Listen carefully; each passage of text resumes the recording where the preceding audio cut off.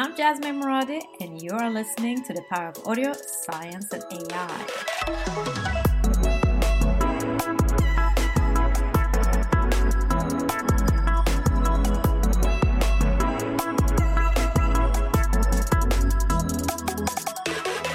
Let us get into the future of VR and AR. You are the co-founder of EccoVR, bringing many VR and AR experiences to life through the power of music. On your website, you state, sound is 50% of the VR experience, yet is often an afterthought in the rush to create visual imagery. Without the right audio cues to match the visuals, the brain simply won't accept the illusion of virtual reality. So share your thoughts and prediction with us. Our entrance into virtual reality around about 2015 came about because we heard people talking about binaural sound, spatial, the beginnings of spatial audio, and that's something that myself and my partner, who we grew up together, had been doing for quite a long time. And so we kind of made some contacts, made some inquiries, and what we found is that, particularly in those days, all of these emerging VR companies were coming out of visual effects houses, video editing and all that kind of stuff. And so they had no bandwidth and no particular knowledge. And there wasn't a lot of knowledge out there about how to do spatial audio, and the tool sets practically didn't exist yet. So anyway, we found ourselves kind of going into these early meetings, pre-production meetings, and we would kind of invite ourselves. And the reaction we would get from them would be, thank God you're here. Like, we need somebody that knows something about sound. Here, you do it. And so very quickly we found this niche for ourselves, because up until that point, VR experiences, they were really focusing on the visuals, so that, everything is about, you turn your head, and then this visual world stays in place just like it would in reality. But then they would plop in a stereo track with it, which moves with you. And so if it was a person talking there, now I move my head, that person is talking there, while the visual of that person is now here. So that breaks the illusion. And as perfectionists, we just said, no, we can't live with this. We have to do something. So we basically taught ourselves. We found who were people who were ahead of the curve, and brought them in as consultants to teach us and everything like that. And they were heady days, and it was a lot of fun. One of the probably most joyful part of it, which is something that is still true today, is that it's a very collegiate community. Like, we're very close friends with all of our competitors in spatial audio. We help each other, we pass each other work. And it's remained that way. And the people that we've met through this process they've all become great friends, and such incredible talent and great thinkers. And, just to say that from my perspective, I personally, I don't come at media as entertainment, even though obviously it's been a lot of what I've done. I want it to serve the human good. I want to make people better, happier, and which is one of the reasons I've focused on documentary in my composing life. Show them the natural world, talk about social impact issues and stuff like that. So that's always been really important to me. And VR is ultimately, it's a tool that, of course, you can play fun games and stuff like that, and that's the majority of what's happening there. But at the same time, it goes way beyond what we can experience watching a 2D TV screen or projection. And the examples of this, some of which we've worked with, indicate that when people have a virtual reality experience, they don't remember it as something that they saw or watched. They remember it as something that they lived and experienced. You have all the physiological responses. Like, I'm scared of heights, and so I would force myself to do this plank thing. I couldn't get out of the elevator. I couldn't get out. Yeah, it's like I'm supposed to jump. I couldn't do it. And so I'm telling myself I'm safe. I'm on the floor of my studio. I'm in no danger, and my mind is telling me no, you're in danger. And it freezes your Chemically, legs. yeah, chemically, the brain can't tell the difference between reality and virtual reality, particularly as the resolution is getting better and better. So I was having all these phobic responses, sweating palms. It's like, I can't do it. I can't do it. Terrifying. And so that's one early proof of how much a virtual reality experience can kind of impinge on us in both useful and potentially destructive ways. One of the most amazing studies that's been done with virtual reality is a study working with paraplegics who literally they have severed spines and they had no ability to move or feel their legs.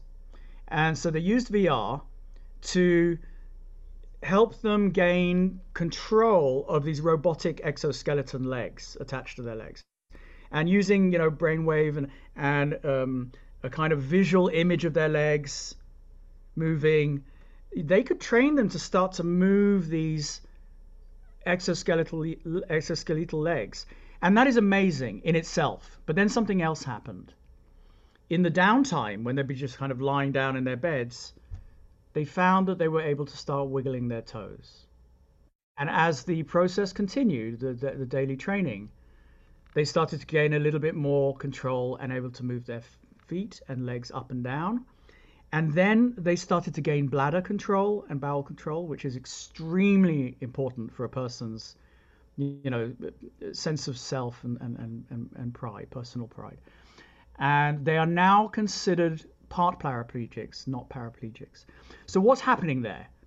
We don't fully know, but we think that virtual reality is able to act as a kind of very emphasized kind of biofeedback loop by showing them the legs and enabling them through brain function to create movement in this animation, basically.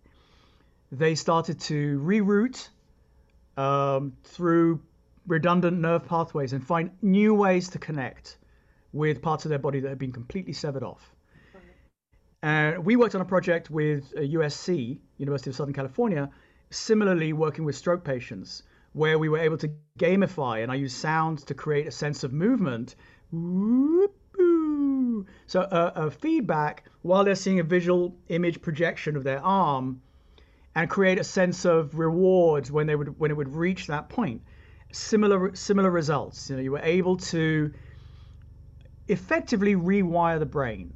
And so if virtual reality is able to do that, what we're dealing with is something fundamentally important that can change people. And I think all of us that have worked in virtual reality, for the last 5-6 years, feel changed by those experiences. I feel like I've been to Everest and climbed it, and I've got all these memories, or just abstract artistic experiences that went so far deeper, that I might have been able to go by myself. You're able to walk inside somebody else's imagination. Wow. I just did an amazing piece. It sounds really weird, but it is absolutely mind-blowing in its own way. It's a guided meditation by one of the top trans drag queens called Katya. It's a guided meditation on how to pull out your own teeth. And it is both calming and beautiful and squeamish and disturbing and all of those emotions at the same time. And it's something, again, I look at that and it's like, I could not experience this in any other form of media. It couldn't happen. To be in there with her, So I wanted to say that because I think along with the power of sound and the power of music, the power of virtual reality as a medium is still being discovered. And within that, the role of sound and music has been recognized as now fundamentally important, really important.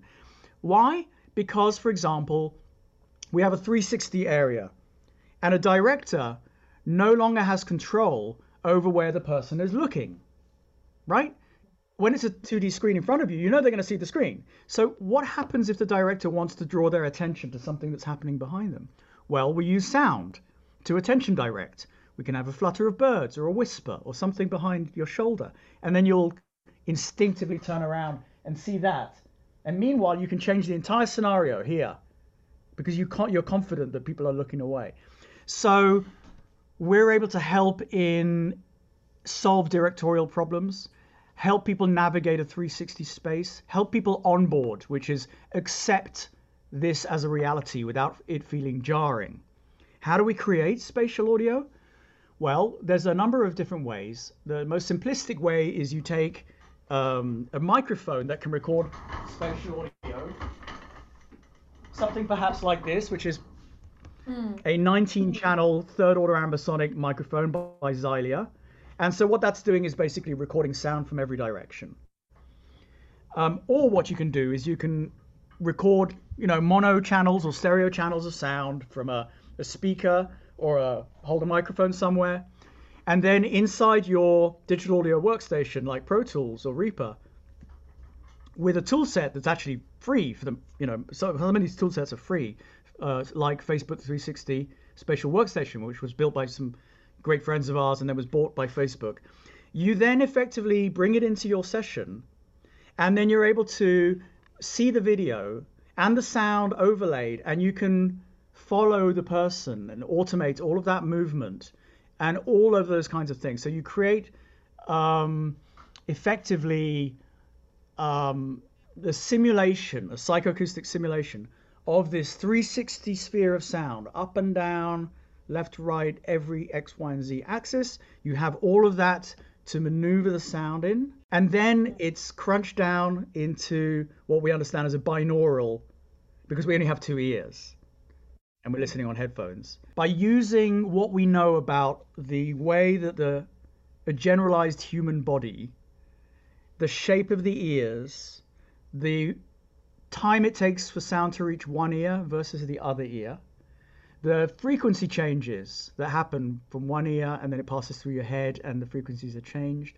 and all of that information, which is very well understood and now it's known as a head-related transfer function, then applies this mathematical function on that 360 field of sound and simulates it in two headphones basically. And then we send that out, we marry that to picture again, to the 360 picture, or it goes into a game engine if it's an interactive virtual reality experience, and then off you go. You have your experience, the sound comes with you, or it stays in place exactly the way we want it to. And it's still early days, but the tool sets are working well. There are multiple ones now, and it's a really, I think it's a really important direction that media is taking. During the pandemic, unsurprisingly, people were buying up VR gear, Quest 2s, and they were selling out because from the confinement of your quarantining or lockdown, you could go and visit, exotic places. You could swim underwater with blue whales. You could play games to stay fit and make music and all of this kind of stuff. So in an odd way, the pandemic has actually been a kind of a blessing for the VR industry.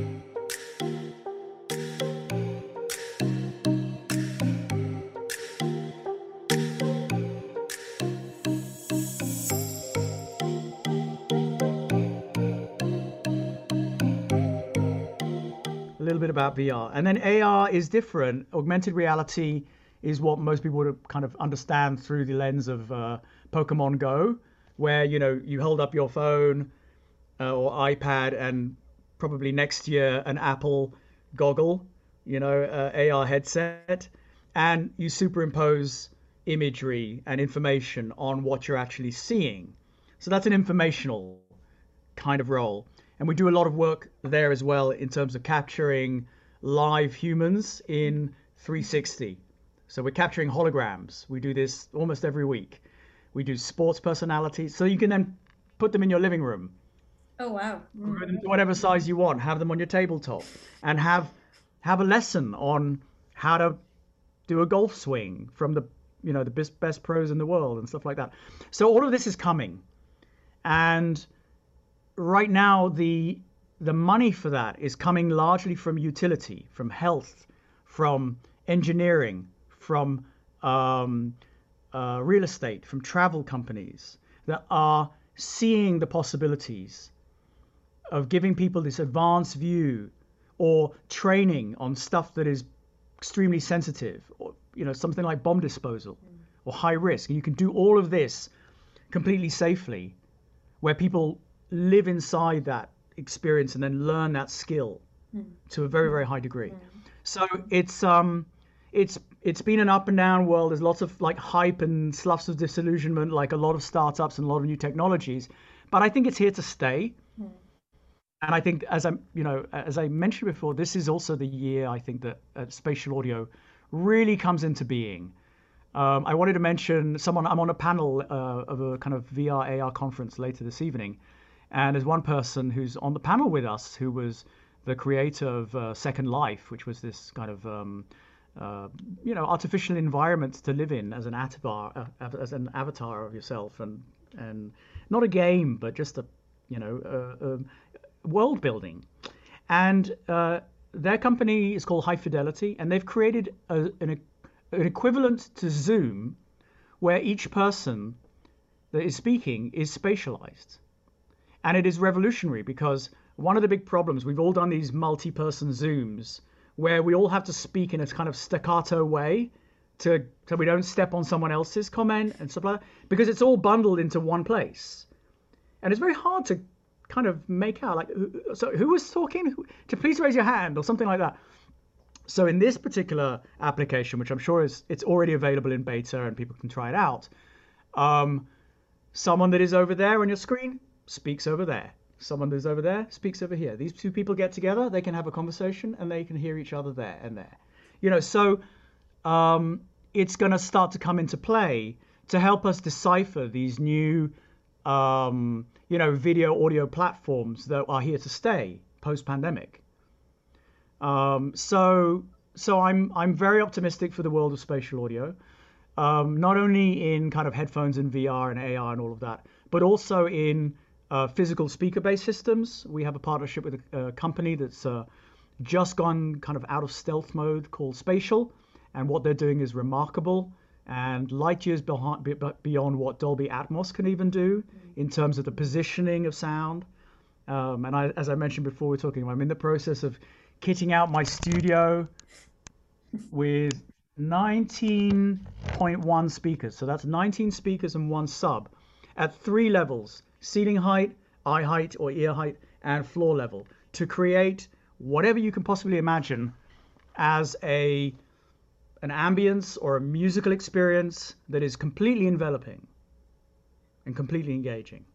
Well, when you put that high standard at your home, anything else that you listen to can't even measure to that, right? Because that's what I say about sound. When you have the right technology, I mean, it's not just about finding the brand fit music, it's also how it's distributed, right? Yeah, because again, when we are in our daily lives, we are hearing 360, and yet we're still listening to music on 2 speakers. That's kind of lame, right? Very, very. Particularly when we have this ability now. So I'm very much kind of waving the flag for immersive music, immersive sound, immersive systems, and the extent to which they can harness the power of sound and music that we've already talked about and take it to the next level of experience, where it really can give you something that is memorable and meaningful, that changes you in hopefully a positive way. And what would be like a super dream project, if you can think about anything without restrictions? I mean, I've already done a few dream projects. I guess one of them was a project we did for Conservation International, where we spent a month in the Amazon between Suriname at one end of South America and Ecuador at the other end, living with tribespeople, telling their story, telling the story of the importance of the Amazon being preserved, the Amazon jungle, of its flora and fauna, that it contains 80% of the world's oxygen, and that deforestation is not only a disaster for the area and for the locals, but for all mankind. And we were able to tell that story and live it firsthand, um, and then bring that to the United Nations COP22 environmental conference and show it, and bring again this visceral understanding of the problem to people that maybe couldn't stretch their imaginations that far, but we can get them there with VR. And as we were explaining now during COVID, apart from that, 2020 was the year that COVID turned our world upside down. In the music industry, 2020 will be remembered as the year in-person concert died. And here, virtual concerts can help. It might not. I don't think it can replace it, because there's definitely another feeling of being there, experiencing it in real life. But then share with us your thoughts on the virtual concerts popping up. Well, I disagree somewhat. Yes, I mean, look, being in a live concert and that supercharged energy is unmatchable. But a lot of that time, you'll be somewhere near the back of the audience. Yes. And you're not seeing really the face and the musicians on stage sweating and doing the work they do. So instead, when VR can safely bring you to an ideal seat at the front of the stage or even on stage and moving around and seeing the musicians work at it and look at the camera and look at you and connect with you on that level. I think also take the average concert hall where you can fit maybe 5,000 people or something like that. So 5,000 tickets. And in a music industry that is struggling desperately, and particularly the artists, right? They're not getting paid. The streaming companies are not paying well. Imagine that you can monetize that concert as a virtual reality stream that you can charge $1 for. But 1 billion people watch it around the world and have a really good experience. We bring the crowd sounds, we have the music, we come in close to the musicians, the artists, we see some behind the scenes stuff, we make it visceral, and as the resolutions increase, both in visual terms and sonic terms, we feel more and more like we're there, just like we do when we're on the plank. We start to have a physiological connection with that experience. And then the artist and the concert producers have $1 billion of money coming in to finance their next project, album. And so it can save the music industry, and it can restore a sense of presence and intimacy that has been lost in a musical experience ever since music was recorded. We only listen to it after the fact, except for during a concert when we're at the back. So we can have this kind of sense of presence. It's like, I'm here with whoever is your favorite artist. That's amazing to hear. Yeah. So I think it has enormous potential, and people are already starting to tap into this. Live Nation is investing into this, and other companies as well, because they know that there is a market. There is a market. And the same with augmented reality. That imagine that you can hold up your iPad or wear your AR goggles, and all of a sudden your favorite K-pop band is in your living room performing to you. And it sounds great. And you can kind of move around them and interact with them. You can dance the steps with them and everything like that. Yeah. This is all possible now. But if all of this is going to happen, everything going to be VR, is going to be cool. What's going to happen with the human real connection, right? If people just going to end up spending time at home and discovering all of this, it's time wise we don't get the chance to communicate with other people, but also like how to explain it. If these experiences makes us so high, then the real life is not that fun anymore. I think real life always trumps, excuse my use of that word, it always overtakes any simulated experience, at least for now. In the future Star Trek days, maybe that'll be a bit different. So I like to think of this as an addition to the range of experiences that we can have, particularly for people, for example, that don't have the money to go to a concert or don't have the money to climb Everest or visit Polynesian island of Fiji or something like that, but yet can have a taste of what the world they live in is like and what other people are like and what's important and what's not, and be influenced by that and be changed by that. Ultimately, your question is not a question for my generation, because I'm of the generation where we still value human connection. It's a question for the generation that comes, maybe not just after me, but one after that, which is people that have lost, to some extent, the ability for personal intimacy and an actual ability to have a social dynamic outside of with their text and Instagrams and social media and stuff like that. And that's something that is real and that I don't have a solution for, except put your phone down and go out and enjoy. Stop taking photos and live a life. And the reason I feel it's so important is that if you are a creator, and I think we all are creators because life is an art, not a science, so we must all be artists.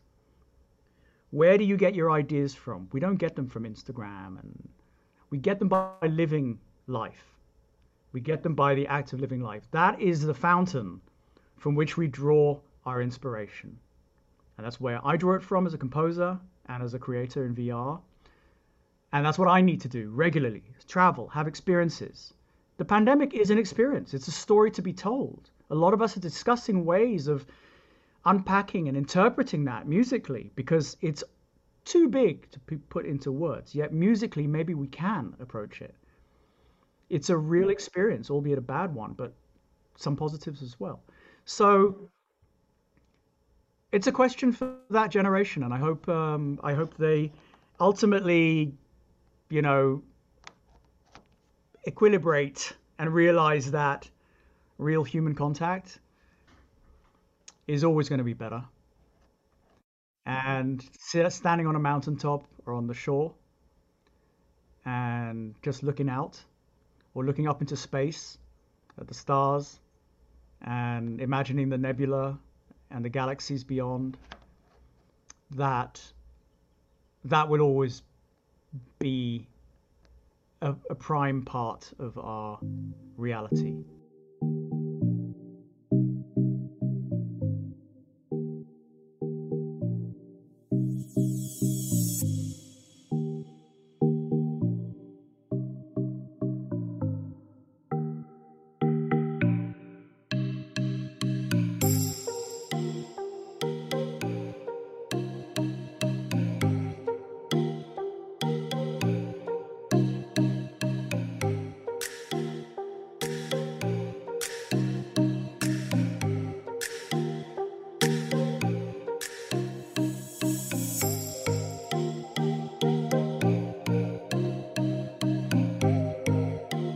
So I also read another article that you've written, and it's music in the key of AI.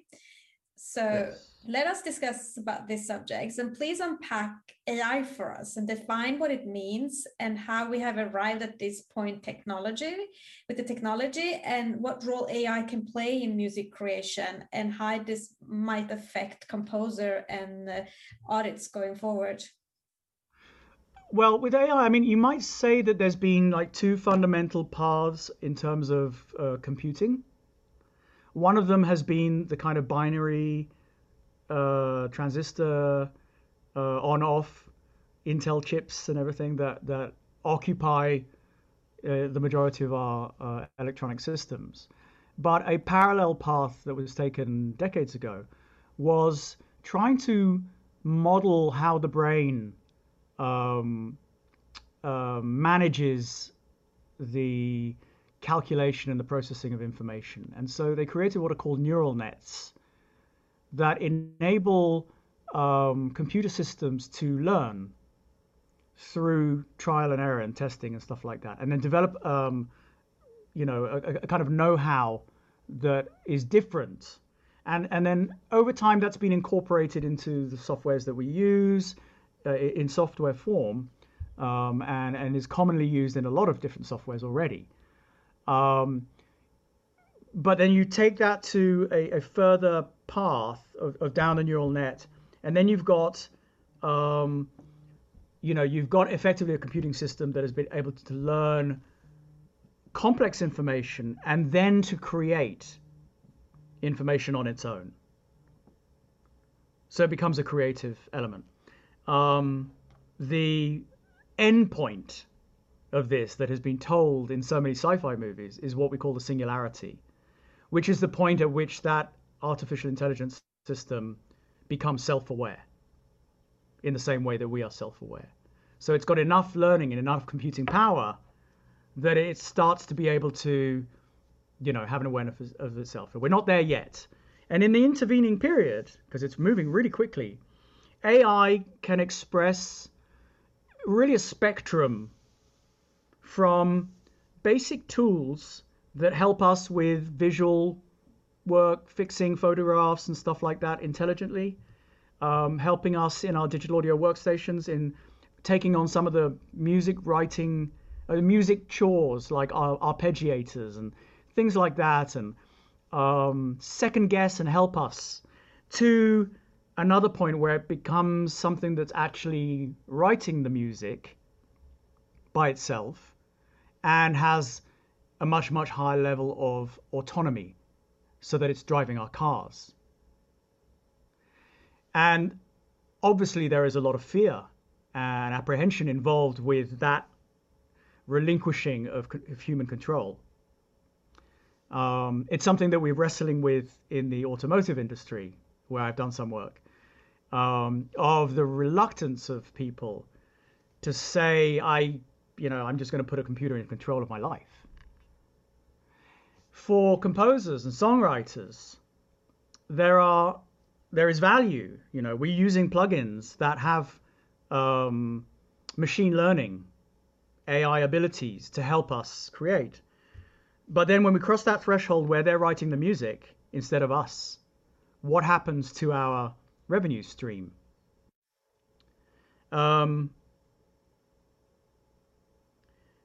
least one of the major streaming music companies, a fair percentage of the music that it is playing as kind of interstitial filler in its playlists is written by artificial intelligence for them, and they own it, which means they don't need to pay artists for that music, for that time. So that's a problem, because already artists are suffering at the hands of these streaming companies because we're really not getting what's due to us from the rates that the Spotifys and Pandoras are paying.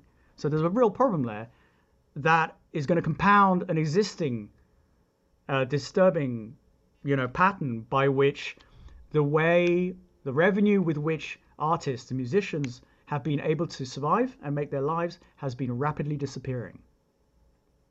And because, again, it's a subconscious experience, not a lot of people know and not a lot of people care. And not a lot of people advocate for us. So take the example of an AI that's making music. They feed it, it's called ingestion, conceivably every song that was ever written. And then the AI will analyze it and recognize certain patterns and forms and structures that are prevalent in pop music, rock music, jazz music, classical music, and stuff like that. And with an understanding of those patterns, those rules, if you like, it is then able to start to write music. Now, the problem is that as an artist, when we sell our music, we sell it with the intention that you can enjoy and listen to it. We do not sell it with the intention that you're then going to take that, put it into a computer system that is then going to model it and regurgitate a sound-alike, which is very often what people want, based on your track. A sound-alike that you don't get paid for, because there is nothing that governs that ingestion process.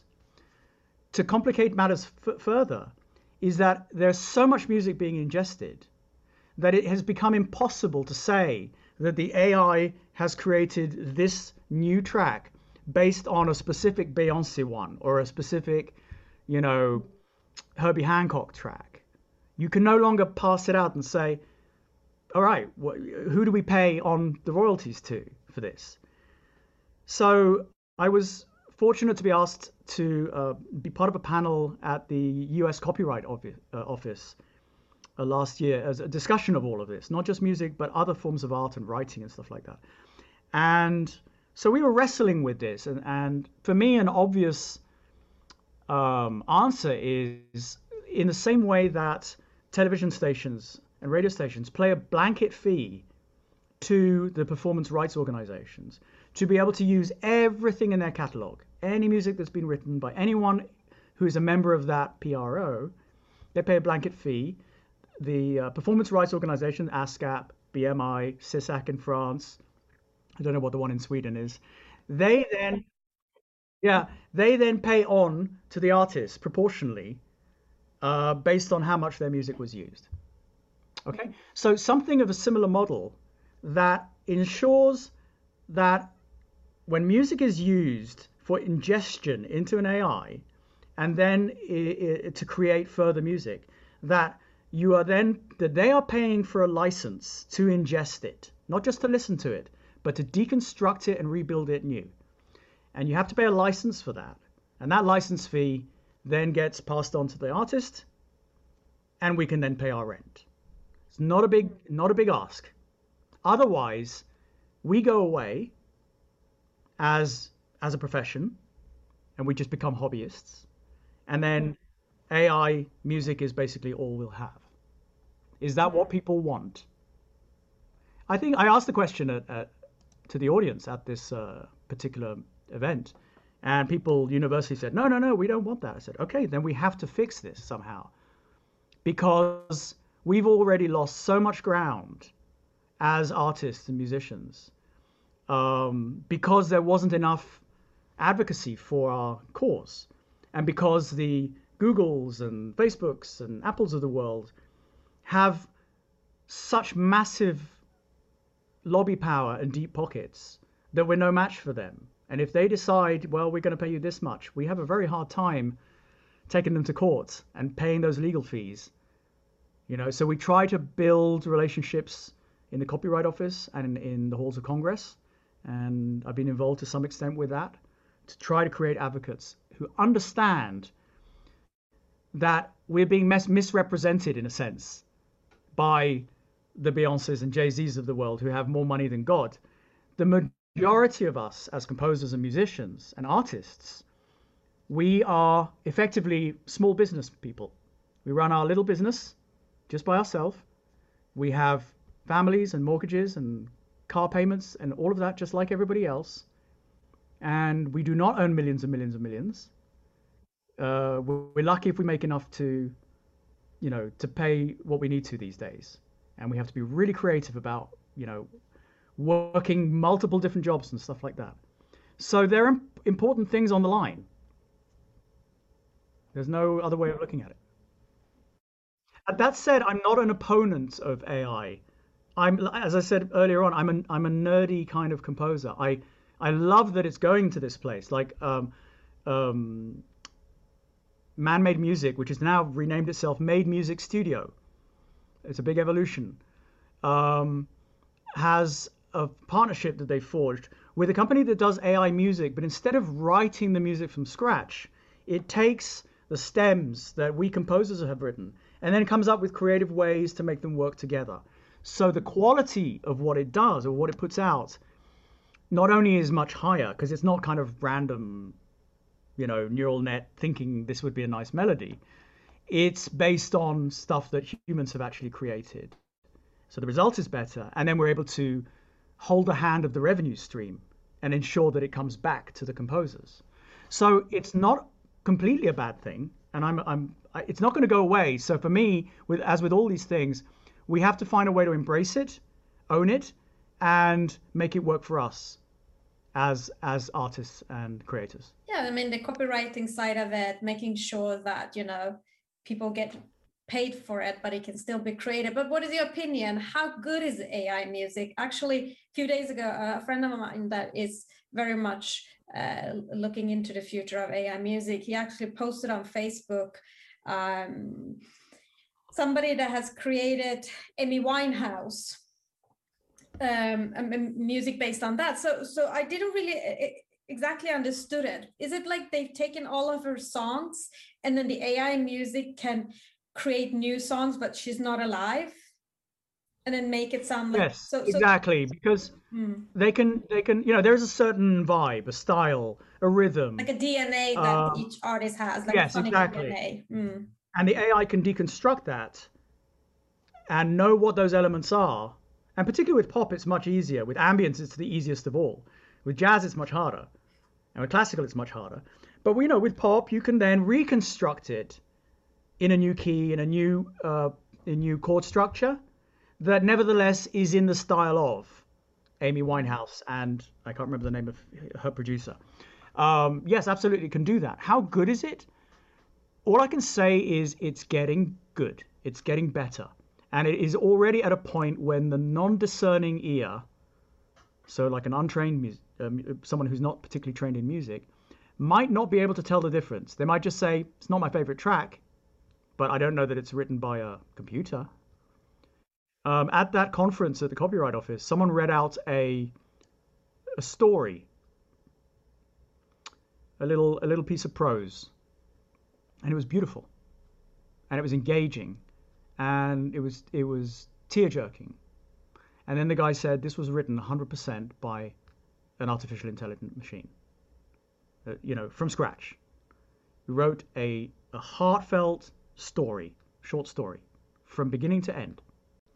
I mean, we will get to that singularity, I think. It depends on one sense of what consciousness is, and that's obviously a much deeper conversation. Is it something that's housed in the brain, or is it something that's bigger? If it's something that's housed in the brain, then very feasibly an AI, once it reaches a certain level of complexity, could become self-aware.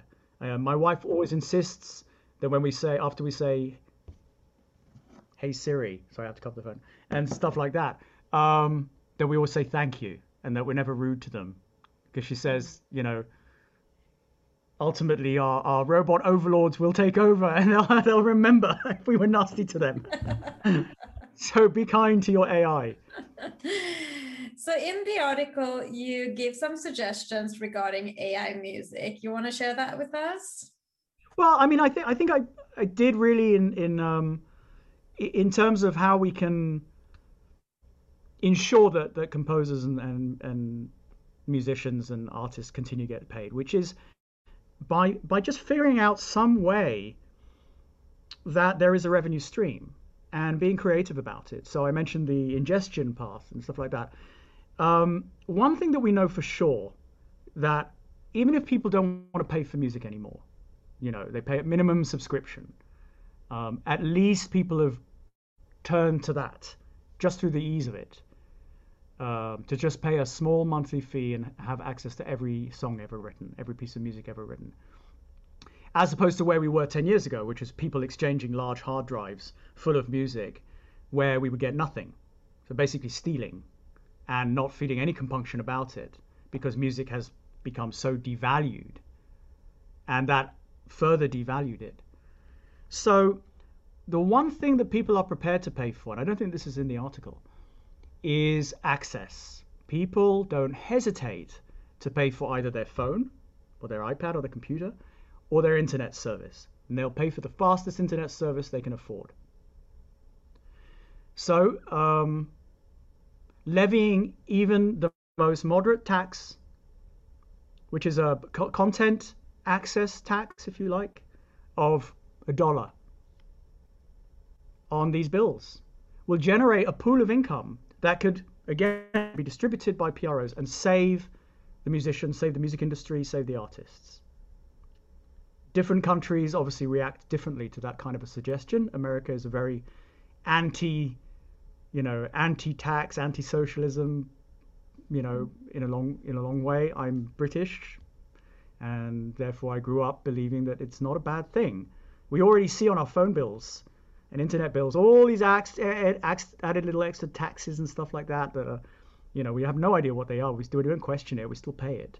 So it's that kind of thing, just generate a pool of money that helps take care of the people like me and my brothers and sisters who do this, who work tirelessly day in, day out to create the best music we possibly can to make everyone's lives better, or to help tell the stories of the movies and television series that you're seeing. And if we can't do that anymore and support ourselves, then that's a real shame. And the change can also come through the startups, right? So when the startups create these platforms of technology, I mean, there's so many right now VR companies for virtual concerts popping up that they from scratch build that in their system and push for it, also making sure, I mean, I'm not going to name some of them, but there are some of my ex-colleagues that are doing this in Sweden. So it has to be those people also building the technology that can make it happen. Absolutely. But I think, there's technologists get very into what they've built as a platform. Okay? And at some point lose sight that the fact that the commodity that they're offering is not theirs, it's ours. You take Spotify or Pandora and you remove all the music. What have you got?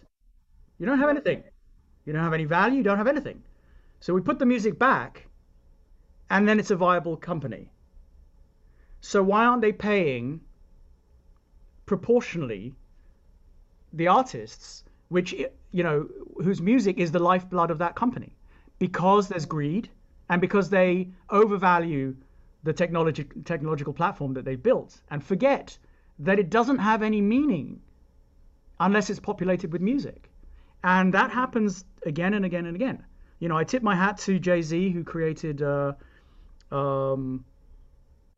Tidal, specifically to deliver higher quality of playback and pay artists a much higher percentage on each stream. So that's a good step. But people get greedy. They see a market, they see an opportunity, and they realize that the musicians don't have the lobbying power or the advocates to stop them or to take them to court. And so we lose footing again and again and again and again.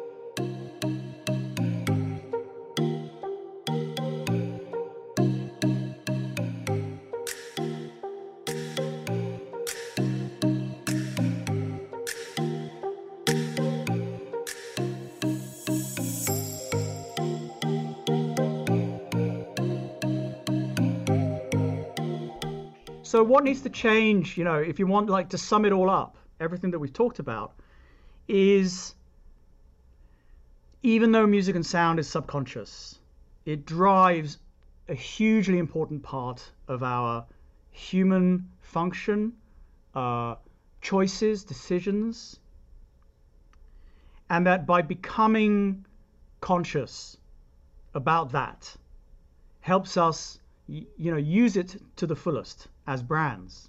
By becoming conscious of it as technologists and listeners, we start to reintroduce a sense of value to the music that we're listening to. The people actually wrote it. And so we need to make the unconscious conscious. We need to make people recognize something that is inherently part of them. It's like asking you to stare at the back of your hand. It's like, well, why? I know it's there. It's like, no, I want you to stare at it. I want you to become really aware of this part of you that is a musical part, that we are musical beings. So how do you can make it conscious then? How? I think one good way, apart from doing these kinds of interviews and spreading that, that particular gospel, is to create experiences that champion that particular aspect. And that's something that I'm very driven by, which is to create XR, extended reality experiences that are music or sound driven, um, rather than visual driven, and then the sound is kind of slaved to that. But experiences that take you somewhere else to a point of absolute transcendence in a way that visuals could never do, but in a way that a choir and a requiem can. You know, so I think that's we can be our own best advocate, but we need help from brands, utilities, venture capitalists, the Facebooks of the world that have not been providing a lot of money for content, to help us create the killer apps, the killer experiences that will make people go out and buy that technology because they need to have that experience because it'll change you. So I think that's basically it, is show people. What we're doing is telling people, but we have to be able to back it up with showing them. Have this experience, understand, come out of it, and I've done that before, come out of it in tears, come out of it with a recognition of how much it's affected you. And then we start to have an awareness of that. And then we can start to work with it. We can start to value it. And then sum up what we have said. What would you say are the predictions of the future in the whole area of film and music, VR, AR, and AI, especially for the brands, how they can use it? Well, I think spatial audio is going to play a bigger part for sure. If only in the sense that, as I was saying with the Zoom example, that it can help simplify things and help the audience read into a more complex soundscape or different people talking and stuff like that. So I think that's going to come to play, and we're pushing on that, pretty hard. I think virtual reality is going to impact the film industry. It is already, because once you've had that level and power of experience in 360 of being there, going to the movie theater, even watching IMAX in 3D, for us who've done a lot of VR, it's like, it doesn't just cut it, They have speakers in the back and all the Dolby Atmos stuff like that, but in the movie theater, if you hear the horses running behind you, you turn around, you don't see any horses. You see the person behind you eating popcorn, right? If you're experiencing that in VR, you turn around and there are the horses. You're living all of it. And then you can't undo that. You can't undo that. So the expectations will be higher, particularly in gaming, which definitely drives a lot of technology and business and media and stuff like that. And they have a lot of money, more than the entire music and film and television industry put together. So I think gaming and other things will drive it. I think we're going to see an evolution in the technology that brings together in what we like to call the convergence, the strengths of game engines, of allowing physics and logic to drive interactive experiences, and the strengths of digital audio workstations like Pro Tools and Logic and Cubase that allow you, and Ableton Live, that allow you that free form creativity, the free flow of creativity, that those things come together to create an idealized tool set to be able to harness the strengths of both and create, just mind-boggling experiences. We're going to see a lot more holographic and volumetric content populating these kinds of AI, AR and VR experiences. So real personalities. And we're going to see the technology itself move in leaps and bounds. As always, we place a high expectation on Apple because generally what they do well. Even if they're not always first at the table, we know, for example, that they are working on some kind of headset. Maybe it's two different kinds of headsets. And they're looking into optic elements that are made of polymers that are incredibly light, so that they will be comfortable to wear for long periods of time, which is one of the issues of VR headsets and stuff like that. So I think it's going to be driven by technology, absolutely. I would like to think that it will also be driven as much or more by creative ideas that really push the envelope. It's not something we're seeing yet, but I'm holding out hope. It's what I'm trying to do myself and my partner, and it's what I teach and encourage everyone who works in sound and music in some capacity to start thinking about. Start thinking about if you can put your sound and music everywhere, not just in a left speaker and a right speaker or in a surround speaker, but anywhere you want. What are you going to do with that? How are you going to take advantage of it? How are you going to create an experience that is going to shift a person's experience fundamentally? That's the challenge. So what are then your, like, based on your work experience, what would be your best practices, how brands can use this to strategically think and approach their sound branding in all these different touch points? I think if brands firstly are tepid or unsure about the extent to which sound and music is actually driving purchases and buy-in from consumers, then there has to be more hard scientific study to demonstrate the extent, using implicit testing and other clever means of understanding and deconstructing people's choices in different musical and sonic environments, including no sound or music.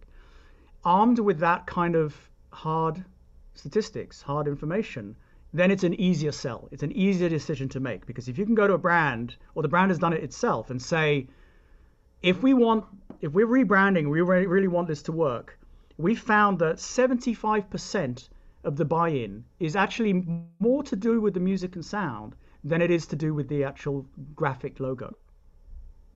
Then there is a shift of awareness again, and then there's a shift of budget, a shift of interest, and a shift of emphasis. And then they start to realize that people who are walking around, as we said, with their lives constantly underscored with music, from the start of their day to the end of the day, to the radio, to this and that there is this opportunity for them to, classily weave into the soundscape of our lives their brands, without us even needing to look. And I think it's already happening to some extent. But I think because it's subconscious, this story has to be told, and I tell it again and again and again. And I don't get tired of it, because it is a fact of life. I'm at peace with that. And I'll tell it for as many times as I need to any new person that hasn't yet had that aha moment of realizing, oh my God, for whatever reason, I just didn't think about it. It's like, don't worry about it. It's completely normal that you didn't think about it, because we're not wired to think about it. In our conscious brain, prefrontal cortex, to think about taxes and changing a light bulb, or, sometimes I give the example of, everyone's experienced this who's at driving age, right? That you're driving down the highway for a few hours, and all of a sudden you kind of like come to, right? You just realize, who was driving the car for the last 2 hours? And you get a little scared. It's like, was I actually paying attention? Well, actually what's happening is that the person that was driving the car is exactly the person that you wanted driving the car. It was your subconscious, reflexive brain parts that were able to be responsive to the slightest detail and make immediate shifts and reflexive reactions to anything that might be happening. You don't want your conscious brain driving the car. It's too slow. I always call it the tyranny of the conscious mind. When people say things like, humans only use 10% of their brains. Not true. We use all of our brains, but we're not necessarily aware of the 90%. But the 90% is actually working miracles. There was one study that was able to demonstrate that when a person has a thought, an idea, or a decision in their conscious brain, that they can track the beginnings of that thought in the unconscious brain a full 7 seconds before. So even though we think, oh, I'm so smart, me and my conscious brain have just thought up this idea, our unconscious brain actually thought it up 7 seconds earlier and just fed it to us through a tube called a neuron. So no more tyranny. Let's champion the subconscious, because that's where dreams live, that's where art lives, that's where creativity lives, and that's where a huge part of our lives happens. That's where our movement, our dance, everything lives in our motor cortex, the way our body functions. We don't have to be aware of it, but it's all doing its job. And, we can start to play to it, start to understand it. Yeah, because we just have to do it and practice it and get better and do it more and do it more and do it more. And we need the brands to buy in. We need whoever has budgets basically to help us as creatives push the envelope for them, not just for us, for them to make their products sing, to make them have impact, lasting impact. So help us help them. Thank you very much, Joel. Thank you, Jasmine. It's been a pleasure. Well, that's all for today's episode of The Power of Audio, Science and AI. I'm Jasmine Moradi, your host, and thank you very much for listening. Don't forget to subscribe and support by sharing this content on your social media. This episode is supported by Stockholm Music City.